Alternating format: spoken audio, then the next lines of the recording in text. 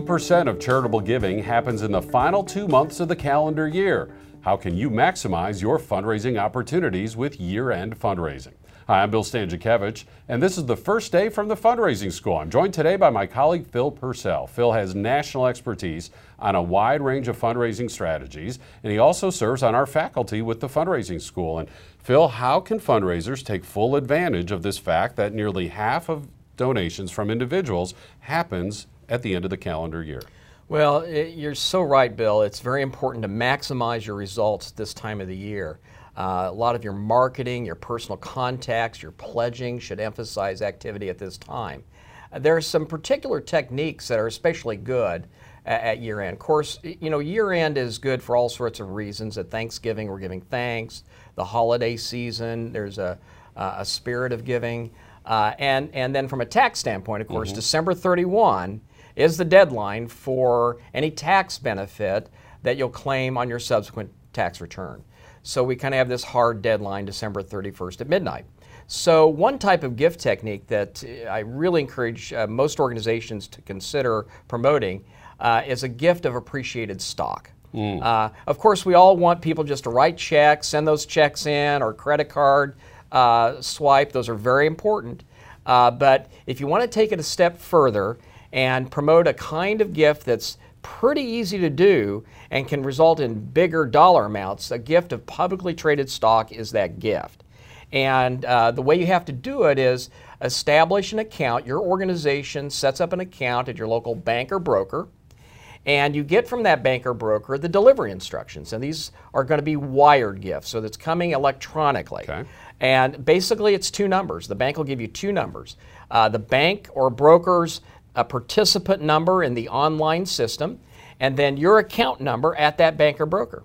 And then you put those in a document and you promote that document. You promote this idea, and donors will either ask for the delivery instructions or they'll have their banker or broker ask you for them to do the delivery. You've got to put in big, bold font on your delivery instructions that the donor or their broker or banker should let you know it's coming, because a donor's name does not come with the stock. But the beauty of it is the stock is easily wired because it's publicly traded stock. That is, stock that's on the New York Stock Exchange or NASDAQ. You can readily sell it, and most boards of directors of nonprofits authorize their staff to have a standing order with their banker broker to sell the stock immediately upon receipt. So now you've got the cash, and you can use it now or invest it in an endowment or whatever the designated purpose may be. So the donor is going to be interested in our particular nonprofit for many different reasons, so many different reasons around donor motivation. Why is the donor interested in donating stock as opposed to cash or other wealth assets? That's a great question. Stock, appreciated property gifts give the donor two tax benefits. Number one, the donor gets an income tax charitable deduction for the full value of that stock on the date of gift. Now, it's the date it arrives in your account is the date upon which the value is determined. But they get a deduction for that. And then secondly, if the donor had sold the stock instead, he or she would have owed capital gains tax. But instead, by giving or directing the stock itself, i.e. in kind, to charity, and charity sells the stock, there will be no capital gains tax, either owed by the donor or by the charity, because charities are tax exempt. So two tax benefits for gifts of publicly traded stock, and that's the way I would promote them, is have that number two out there and say these are the benefits, and say it's an easy procedure, just ask us and we'll give you the delivery instructions. And why is the end of the year a good time to be talking to our donors about potentially a stock gift? And is that something we bring up, Phil, or do we wait for the donor to bring up that this gift could be out of their stock portfolio? Right. I think it's a good thing for you to remind donors of, because more savvy donors are accustomed to this. They see their stock and individual stock sometimes as assets that are good for gifting. They've done it before. Other donors who maybe aren't as sophisticated with giving, they may have a stock portfolio and not realize that this is an asset that they could use.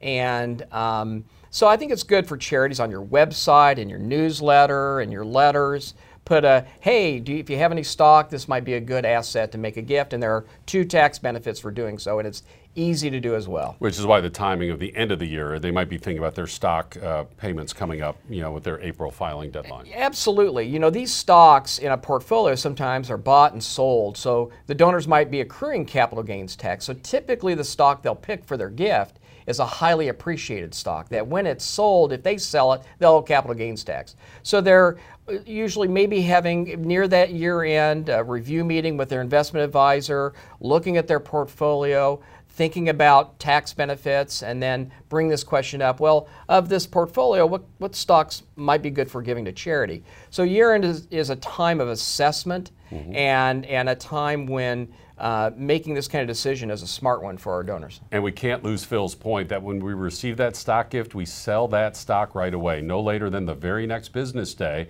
It's just bad manners in fundraising to hang on to that stock. We're telling the donor, maybe the stock will go up and you're not quite as generous just yet. Of course, the stock might go down, and then we have to explain that to the donor. Plus, we're not in the stock management business, folks. We need to be out raising money. So for all those reasons, make sure you sell that stock right away. Phil, we've been talking about year-end fundraising, and stock is a big opportunity for that. What about just kind of within the annual fund, within major gifts, whether we're sending letters out to folks at the end of the year, or we've been in conversation with folks throughout the year? What other advice do you have for year-end fundraising? Well, another great technique is to promote the IRA charitable rollover. Now, you never know when individuals draw money out of their IRA. So the IRA charitable rollover only applies to folks age 70 and a half and older. But if they've not yet taken their required minimum distribution out of their IRA, they can direct all or part of that distribution to charity. So year end is a good time to say to our donors, especially if you can target market to those older. And I tell folks in the fundraising school, don't just target those are 70 and a half and older.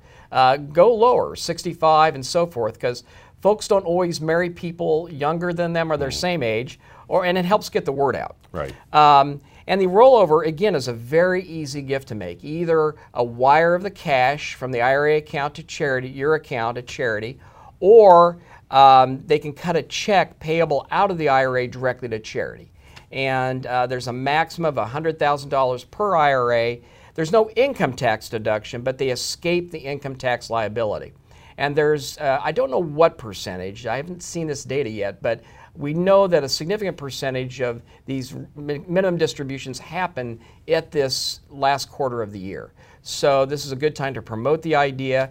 And if they've already done their RMD, it'll remind them next year that this is something to do. And so fundraising is the right person, asking the right person for the right amount, in the right way, for the right reason, at the right time. Right. What advice do you have? Should I let the calendar dictate that? Or maybe this isn't going to be the year. I'm still not sensing the donor is ready. How does a fundraiser hold those two in balance, Phil? That the end of the year is coming up, but I'm sensing maybe this is not the right time. Right. Well, with planned giving or a lot of fundraising, you've got to make sure your relationship is intact. That too much pressure might spoil the stew, so to speak, and they'll walk away. So planting these seeds, realizing it's a long-term game, so to speak, and that you're giving ideas that might play out very well for you down the road. And that's, that's a way to think about the year end as well. This might be a good time to also promote another technique, that is including your organization in their will or trust. That is reminding them that if they don't have an estate plan, this is a good time to think about doing it. Family's going to be getting together, and you can talk in family circles around what the estate looks like and what people need and make some decisions.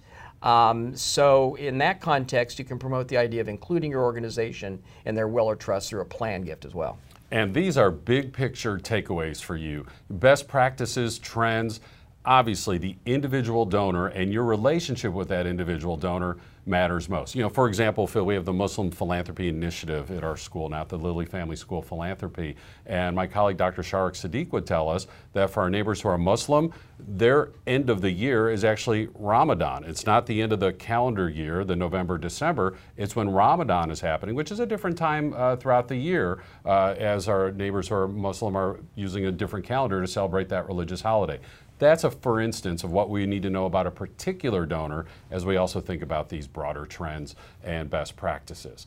These ideas related to year-end fundraising are actually embedded in several of our courses, the Major Gifts course, the Planned Giving course, of course the Annual Sustainability course, and all that information about our courses is available on our website at philanthropy.iupui.edu/the Fundraising School. You'll also see information about these podcasts, which are archived on the website. You'll also be able to find out the latest about our webinars, either the webinars coming up or those that are archived as well. I'm Bill Stanczykiewicz, and now you are more up to date on this first day from the Fundraising School.